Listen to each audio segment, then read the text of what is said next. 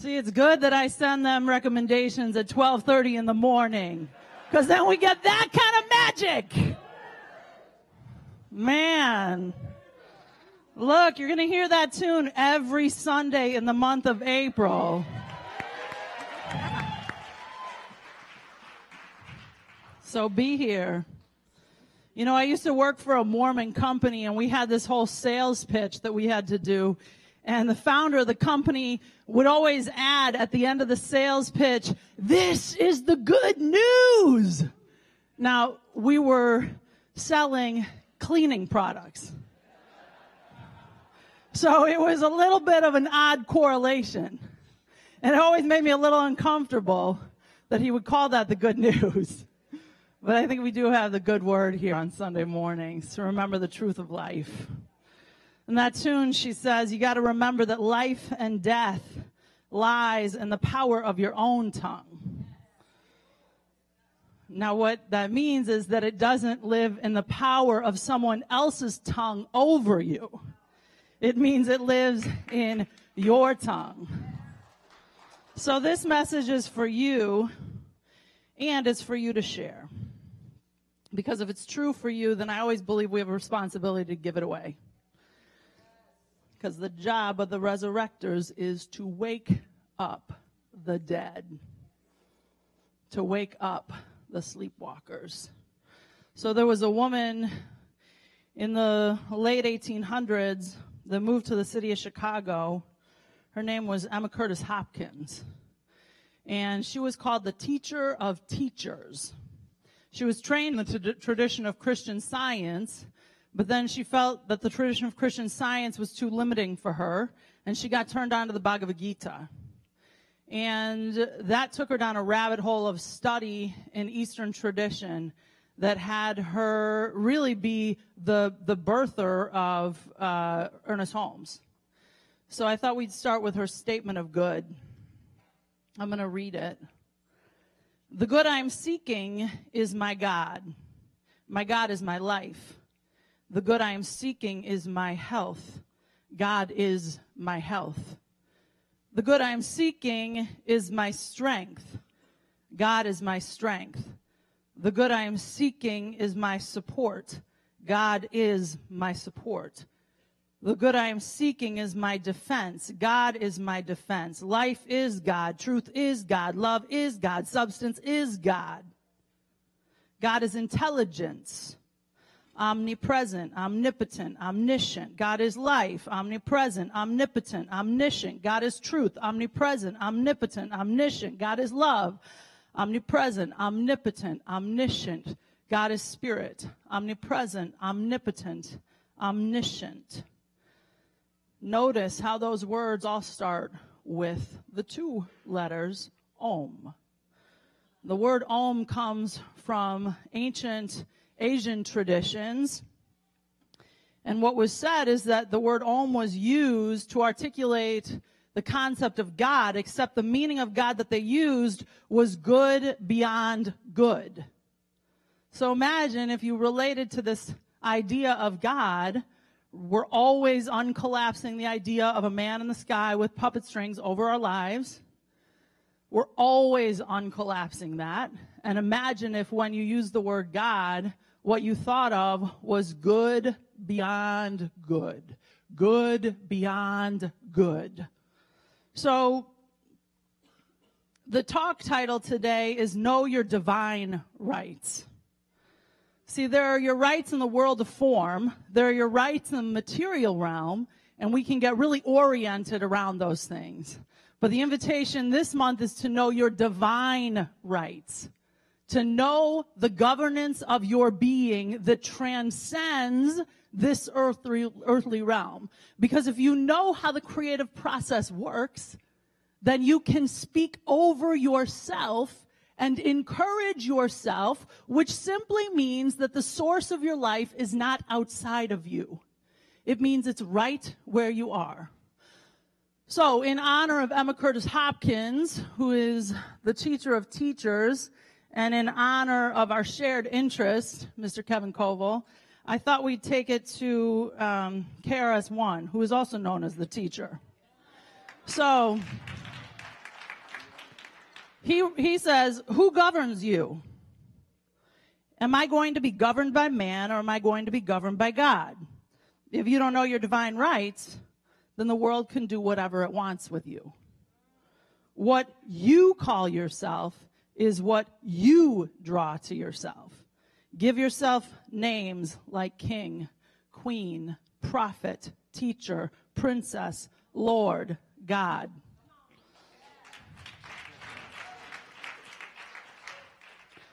So for me, what's true is, and we were talking about this the other day on the phone, and I was thinking, like, what was it that really woke me up when I was exposed to hip hop? I was a freshman in high school. It was 1993. It was Tribe Called Quest album, Midnight Marauders. And when that album came out, it was literally like neurologically something stirred in me. And I think the thing that the New Thought movement and the hip hop movement have in common is that they're both a liberation philosophy.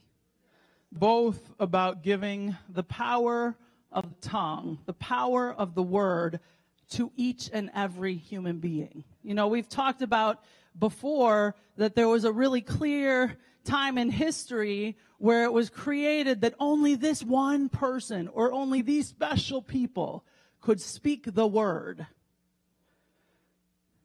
And it has been several hundred years of unwinding that, of untangling that, and saying, speak over yourself. Speak over yourself. Speak over yourself.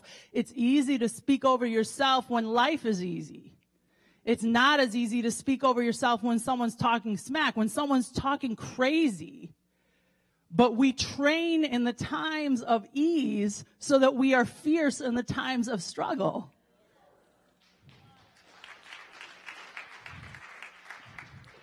So one of my middle name is Pfeiffer. So my brother always called me Fife Dog growing up. And one of my favorite lyrics of his is, I never let a statue tell me how nice I am. I never let a statue tell me how nice I am. What is a statue? Someone who's standing still. I never let a statue tell me how nice I am. So if you're looking out here to people who are standing still, may not be growing, may not be moving, may not be changing, but they're the source of your validation, your security, your approval, your control. Woo, that is a broken formula. So we come together to affirm the truth of who we are. All right, so this whole notion of the New Thought philosophy is that God is not some entity outside of myself. You know, this guy, Ernest Holmes, and many of his teachers came together in sort of a chronology and said, wow, all of the ancient traditions are trying to say the same thing. There's a power and presence for good on the planet, and it's at the source of me. It's at the source of me. So this month, we are looking at the source of our own being to source the truth of life. I know I've said that like 17 times already in different ways, but we can't hear it enough. The source of your own being is right where you are.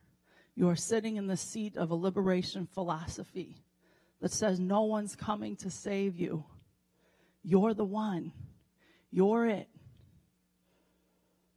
You're it.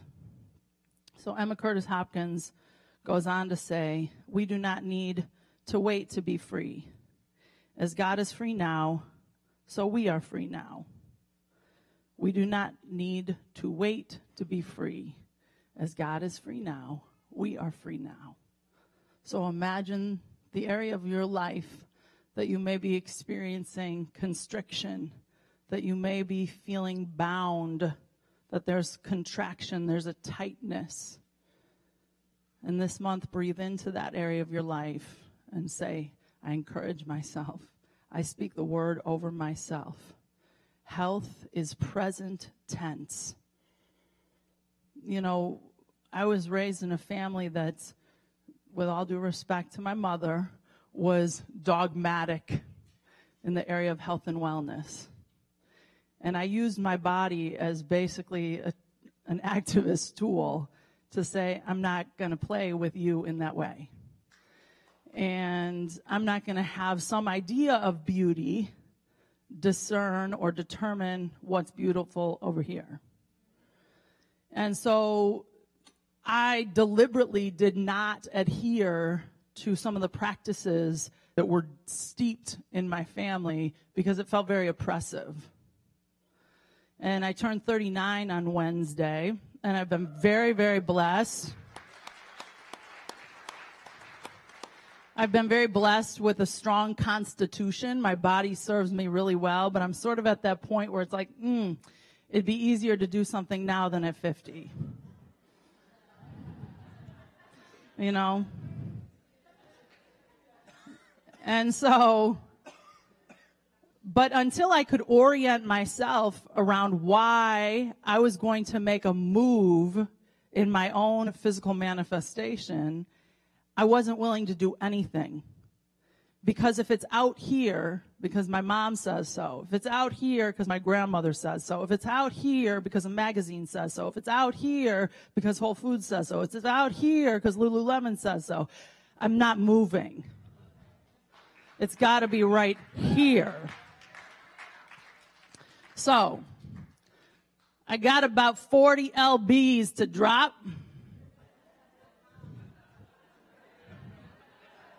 So we're calling that 40 less 40. But imagine the sustainability of a choice when it's sourced through you versus sourced out here. A much higher rate of probability. Yeah. All right. So I'm going to end with this, and then we're going to transition to this brilliant being named Kevin Koval. You're sitting in the seat of a philosophy that is based on mental science. As I said earlier, we're here to look at the intersectionality of science, religion, and philosophy. So Emma Curtis Hopkins writes, demonstration of mental science means making visible our ideas. We must make visible that there is no evil if the idea is true. The truth makes free. All I am expected to do to manifest the good that is for me is to tell the truth about what and where good is. Good is God. Thus, the making of good demonstrations will surely come out into our life if we tell the truth about God. What that's really saying is if you tell the truth about you. If you are one with this thing called God, and if you're rigorous in speaking the truth about life as whole and holy, as divine and infinite, and if you speak that truth over and over and over and over, you are speaking of yourself. Your life will shift around you when you are rigorous in your speaking. But it is very easy to get distracted, yes? And we live in a sea of distractions, not the least of which is the city of Chicago. A sea of distractions. But we are of highest service to ourselves and to the world around us when we can affirm and know what's true and what's real, and then take action that's in alignment with those statements. So I want to introduce you to this man named Kevin Koval. He grew up in the Chicagoland area. His family, I believe, is Polish and Ukrainian. He is a poet and an educator. He is the founder of Louder Than a Bomb Youth Poetry Festival.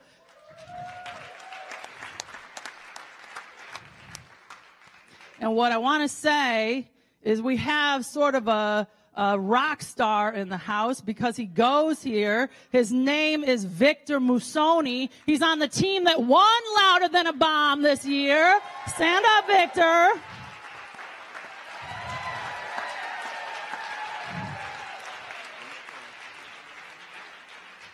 So Victor Musoni is with a crew called Kumba Links. You've seen them perform here before. He's one of our Bodhi teens.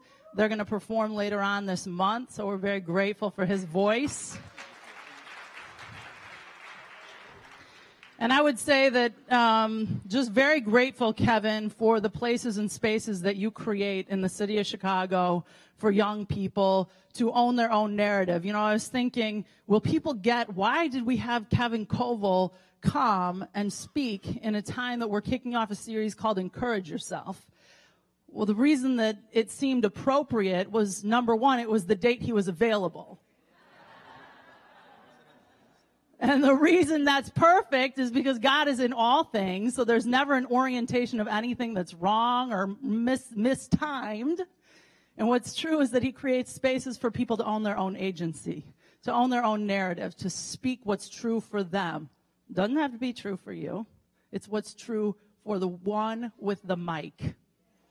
Yeah? So encourage yourself. This is Kevin Koval with an original piece.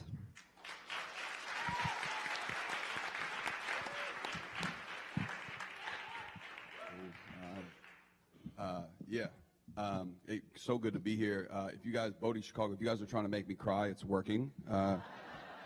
Because, between the band, the squad of singers, Lola, citing KRS and a Tribe Called Quest, also Victor is very much a rock star. It's not, my man crushes. Really grateful to be with y'all today. I guess God is running my Google Cal. I guess that's what it is. All right. This is the last poem in this book that's just coming out. There's 77 poems in the book spanning 525 years of Chicago history, and this is kind of a look to the future in some ways. This is a poem called Chicago Has My Heart. Don't ask me to leave. Don't force me to go. When the coasts call, when the rents rise, when the city I know is unrecognizable, it's mine, not alone, not to own. Chicago has my heart. At the lake, on the train, in the first days of spring that remind us why we live here at all. Have bodies, can use them outside the cold restrictions of clothing, the confines of neighborhood. Chicago has my heart, the land I'm most confident. Give me an address, I'll get us there. I know the grid. Blocks got people in these streets, students whose family run the breakfast spot at 79th near Haki, who is still here building temples to black lives, monuments to Mama Gwendolyn. My family is here. My father, 6 blocks from me in Albany Park, the mayor of the city's broke dreams. He holds them in his growing belly, his breaking heart, falling asleep in front of the television, chatting through the night in his taxi. The city with money calls an Uber. He drives new residents to wherever they wish to go. Thank God for the hustle. Thank God for the hustler. Thank God for my father, the kindest, most incompetent businessman here. He doesn't swindle or cheat. He is honest and fair. What a sucker the city makes of sweet men.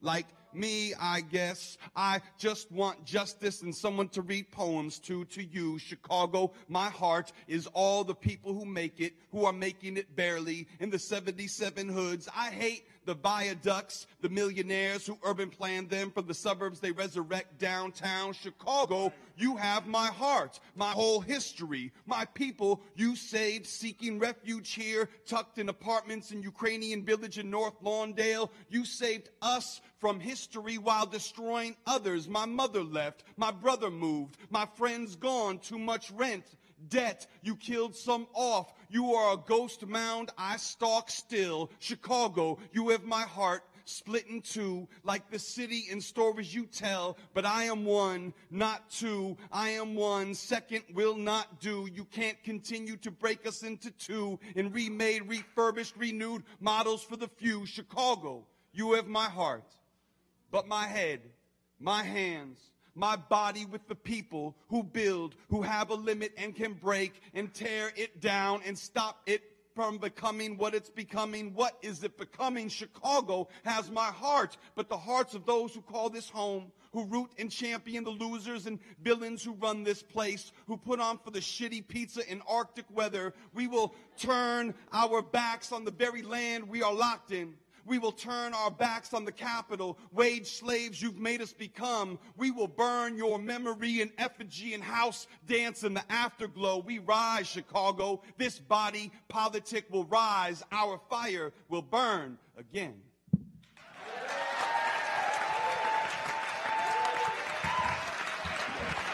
There you go.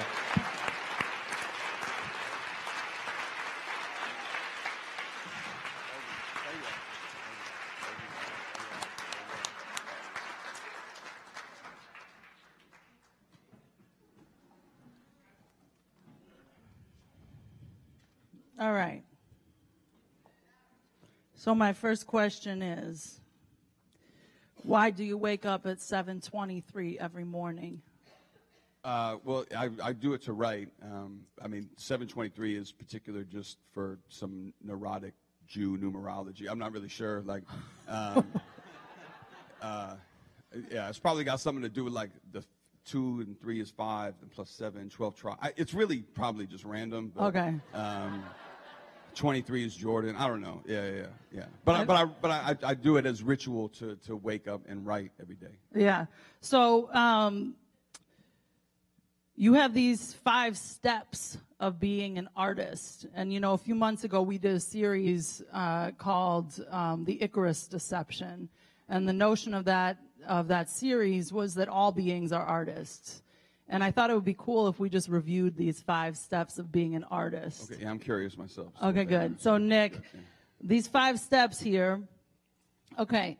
The site of our lives is ripe for inspiration. Begin creation. Step 1. That's dope. That's good. Yeah. Step 2, know your art form. So whatever it is that you're doing on the planet, know your form. And be a student of it. Yes. Too, right. I mean, the first one. I just want to say the first one. You know, I'm in a tradition of incredible Chicago artists. Like, I'm very privileged to be a student and a cultural son of Hakeem Madhubuti, whose cultural mother was Miss Gwendolyn Brooks. And of course, Miss Brooks talked about telling the stories that are right in front of your nose. And, you know, the city is celebrating her centennial year this year. And she talked about finding her material in the street, right? Just looking out in front of you, looking around you. Who are your people? Where is your community? And using that as a site to construct from. And then, yeah, know your art form is like, be a student of what it is you want to be great at. You know what I mean? And like you're saying, I mean, it's all, you have the, like, when I was told my moms when I was 19 that I was going to be a hip hop poet, that was not a thing. And she was like, you are crazy. You know what I mean? Like, but I just studied, you know, without the, you know, formal education, I just studied. You know? Yeah, I love that, because what you demonstrate is the ability to take that which you love, become masterful at it and about it, and then have it be your livelihood. And that is possible. It is possible for every being to figure out what it is they love. And then step 3, be disciplined about it. See, that's the part we don't always like. Yeah, that's a tough one. Yeah. But, you know, that's why I get up at 7:23, you know, because I'm in my mind, I mean, because I'm also a hip-hop kid, and so I also have to kind of constantly murder the whack MCs that are around me. You feel me? And they come in many forms, you know what I mean? Like, the whack MCs are going to test you, and you gotta one up them always, you know? And so you all, I know Vic coming from my spot, you know what I mean? So I gotta be like, oh, Vic, man, you nice, but you not nice as me, dog, you know what I mean? You know? So that's what you have to do, you know? And that was actually one of the ingredients of hip hop culture. I talk about hip hop culture past tense. I know it's alive and well. Well, you live in it. What you mean? I know, but I live it in my mind. Like, we'll be in the car, and we had a mirror in the car, and I'm playing something, and I'm like, do you all know what this is? And Trey's like, oh gosh, here she goes. And it's like 92 to 99. I got it. Right. But we're 2017. Very much. Right. And I'll say this, and I think real rap, the culture's never been better. You said that. I saw you say that on an interview. And so for me, I know, like, maybe for someone like my generation has like, no, man, you know, the golden era is the golden era. But I'm a rap progressive, you know, so I believe that young people have stayed innovating the form. I mean, hip-hop is youth cultural practice at a global level that stays at the vanguard of culture creation. And so to understand, like, what is next, you also have to really shut up and listen to what young people are saying and doing. So what you're saying is that consciousness does, in fact, evolve. Absolutely. Which is basically the premise of our teaching. Consciousness evolves. It never stays static. And that is true of hip-hop consciousness, too. Facts. I mean, we're about to, Judaism is we're about to get our Seder on for the Passover, you know what I mean? And in the Seder, one of the illest things that they say is that each generation reveals new freedoms. And so, the young people stay pushing old heads to be better, and to be more open, and to be more just and more inclusive and more radical and more thoughtful. And so, to me, I feel like you always have, like, that's why I get so excited about, hip hop, because I think it represents, that progression of consciousness. Yeah, I said to you on the phone the other day, I said, I actually feel like hip hop saved my life. And you said that's true for me, too. Why is that true for you? Well, I mean, I think I would have been, I had a tendency to be probably fairly self-destructive in a lot of ways, and I think hip-hop gave me a discipline. I was very angry as a young person because I started to see, a lot of the fallacies that these statues essentially were trying to teach me. And I was beginning to be politicized by some of the books I was reading, in part because of hip-hop. And I think if I didn't have then this sonic space to dwell in my headphones, I would have gone crazy. I would have, because once you realize that, what you've been told is systematically not the truth, then you also, if you don't have a space then to commune with other people in, which I didn't at the time, in hip-hop was that solace, was that space for me to even sit with the Tribe and KRS and MC Lyte and Queen Latifah, and they then, verified what it is I was thinking. That made me not crazy, So one of the things you've done with Louder Than a Bomb is you've created intentional spaces for specific voices. I was struck by the fact that you created Louder Than a Bomb Queer, Louder Than a Bomb, I think it was, what was it called, like hijab or Muslim women? Yeah, or? So we have an ongoing program called Queeriosity, which is an open mic space for, folks, to come and just be themselves. This year, for the first time ever, we did a Halal If You Hear Me event, which is for Muslim folk.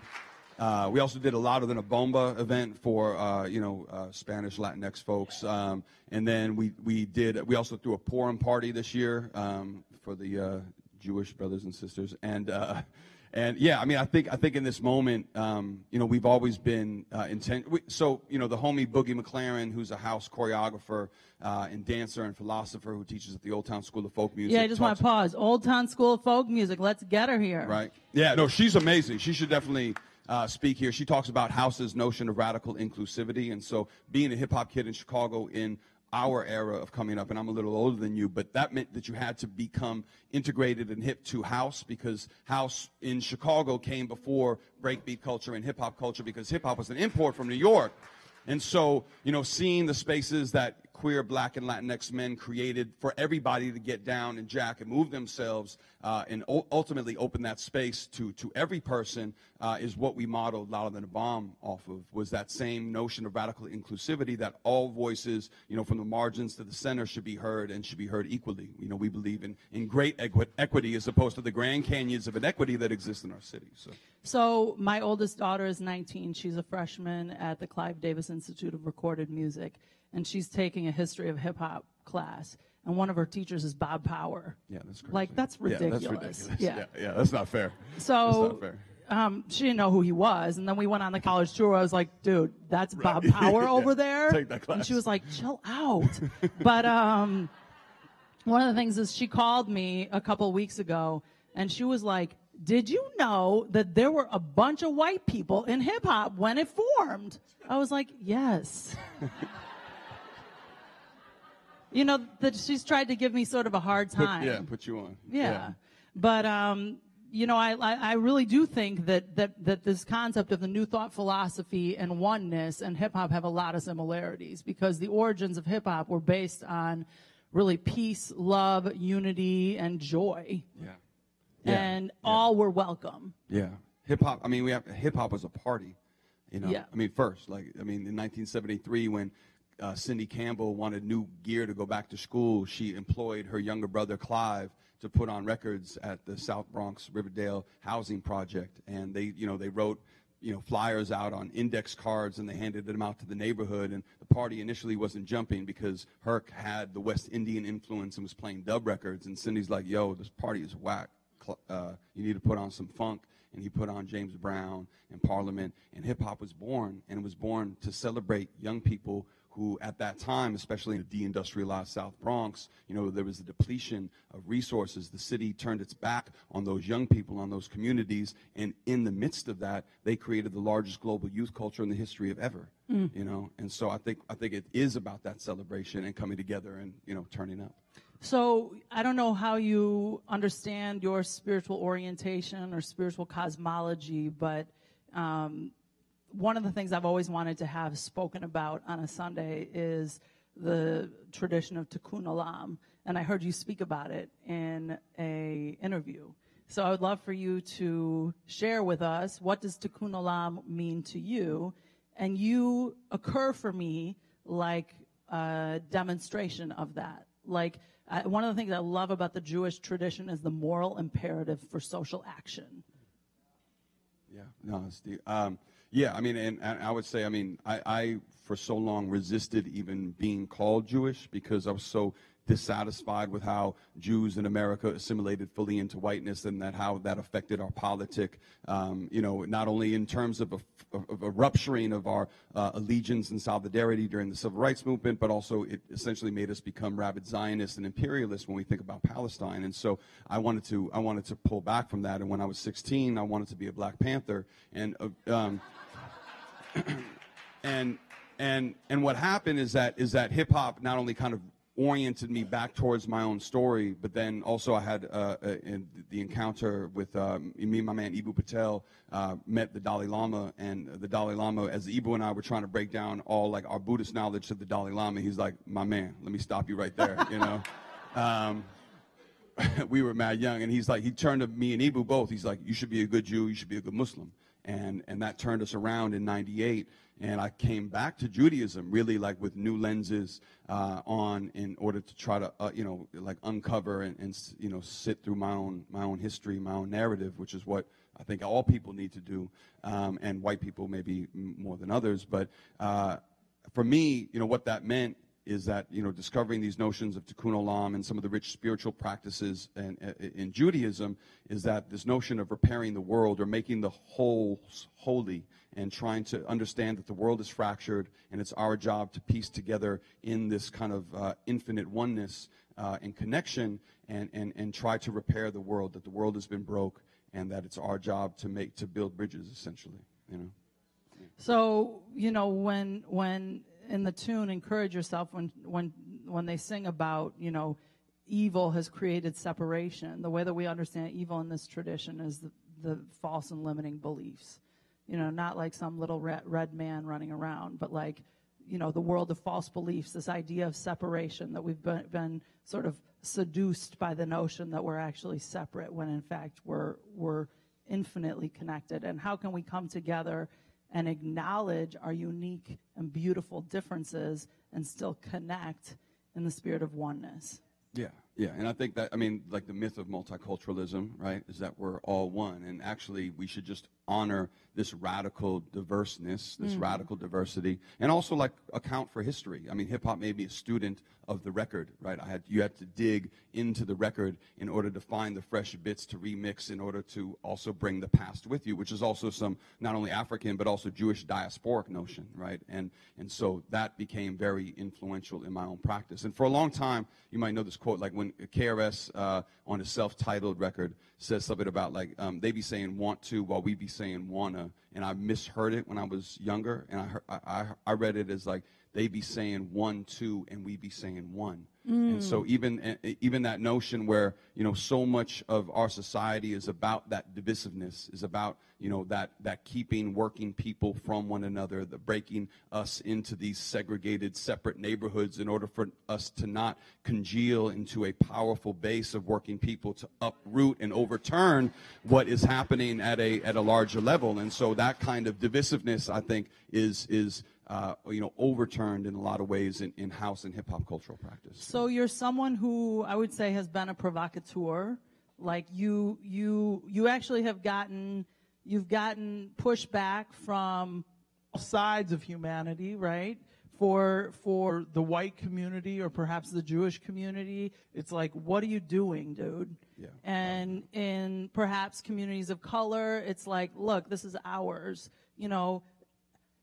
When all that's swirling around, there's a voice in you that has to speak what's true for you. How do you stay oriented to what's true for you in the midst of all kinds of voices that are telling you you shouldn't be doing what you're doing?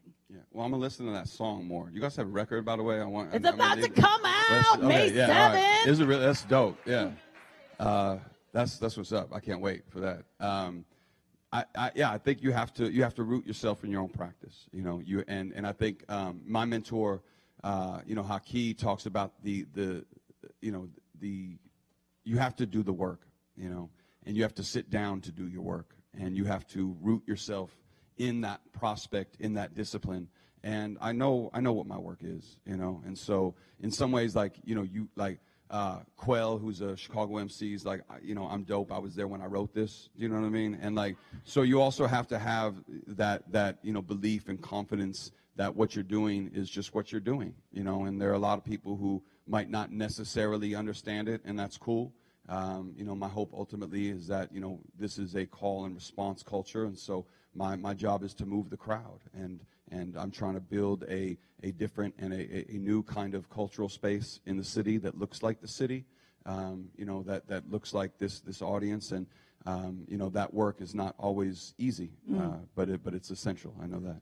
So when you start to pursue that which you believe in, that which you love, that which you know is authentic and true to you, just because there are voices that say you shouldn't be doing what you're doing doesn't mean you should listen to them. That's what I hear. Oh, yeah.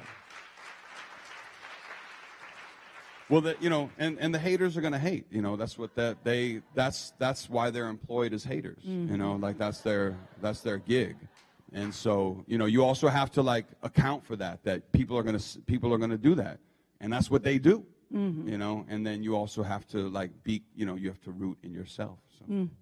So, wrap it up with two things. One is we hear Chance the Rapper in our house pretty regularly. And part of my new commitment is to get myself together with 2017. And so I asked my son what his favorite Chance lyric was. And he said his piece in Ultralight Beam that was put out by Kanye West. And so I was listening to that to, get myself together for this. And he says in there, this is my part, nobody else speak. This is my part, nobody else speak. This little light of mine, glory be to God. And I love that idea of this is my part, nobody else speak. Imagine saying that to yourself each and every day. This is my part. Nobody else speak. Whatever this is, move. This is my part. So, I know he wrote the foreword of your new book, and I've sort of been stalking you the last couple of weeks because I know we've been in space. You're welcome. It's not weird at all. I know it's not weird. See you in the morning. I'm like, actually, I stalk a lot of people. It is a little weird. Right. But I know we've been in probably the same spaces for 30 years and not really known each other. Yeah, and, you said something in one of the interviews. You said he came to you as a freshman and his rhymes weren't really that good. And you're like, sorry, dude. And then he came to you as a sophomore and they were a little better. And then he came to you as a junior and you were like, okay. And so I appreciated hearing that because it's easy for us to see those who are really doing it out in the world and not be related to all of the discipline, all of the work. We want stuff so fast today, but the shiny exterior is only one aspect of the being. When you get to that point, Marcus is always posting his practice sessions on Instagram. And I appreciate that because actually what it shows is he's working. It takes a discipline. And that is what really it has taken for someone like Chance the Rapper to be who he is. Yes? Yeah, I mean, I think, they say that it's like 10 years to become an overnight success, right? And if you in some ways you could even mark it to the day where, when Chance wins a Grammy, it's after 10 years of dedicating his life to carve out space to be a creator. And that goes unseen. A lot of people are like, see him on the Grammys, they're like, oh, this young man is so nice, and like, he loves God and Jesus, and like, I gotta get his record. And it's like people in Chicago have been listening to him for 10 years, and he's been putting on for the city for that long.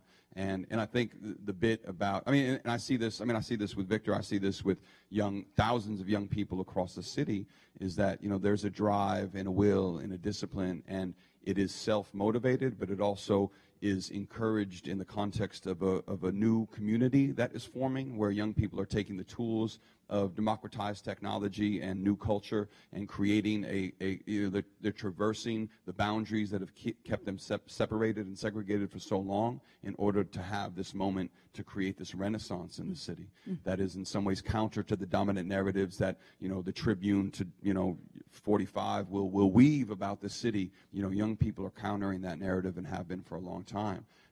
That takes discipline, that takes courage, that takes a belief in oneself. And as much as like the joint about him speaking is true, I also think Chance and a lot of the young people are also incredible listeners, because as much as they are speaking, they're, I think, even doing more listening and geopolitical assessing of the world and worlds around them in really profound ways. So, no matter the circumstance or condition that we find ourselves in, I love that. I love your work just because, it really bugs me when people talk crazy about Chicago. Yeah. And honestly, we should be more vigilant about how we talk about our city. Because the way that you speak of our city, it brings it into existence. There is power in your tongue. So do you honor that power? Do you speak this city up? Or do you buy in to the crazy nonsense that says this city is broken, something's wrong with it? What's wrong with those people? So, Kevin Koval, thank you for your work. Thank you for your contribution to the city. We are very, very grateful for you. Thank you all, man. I appreciate it.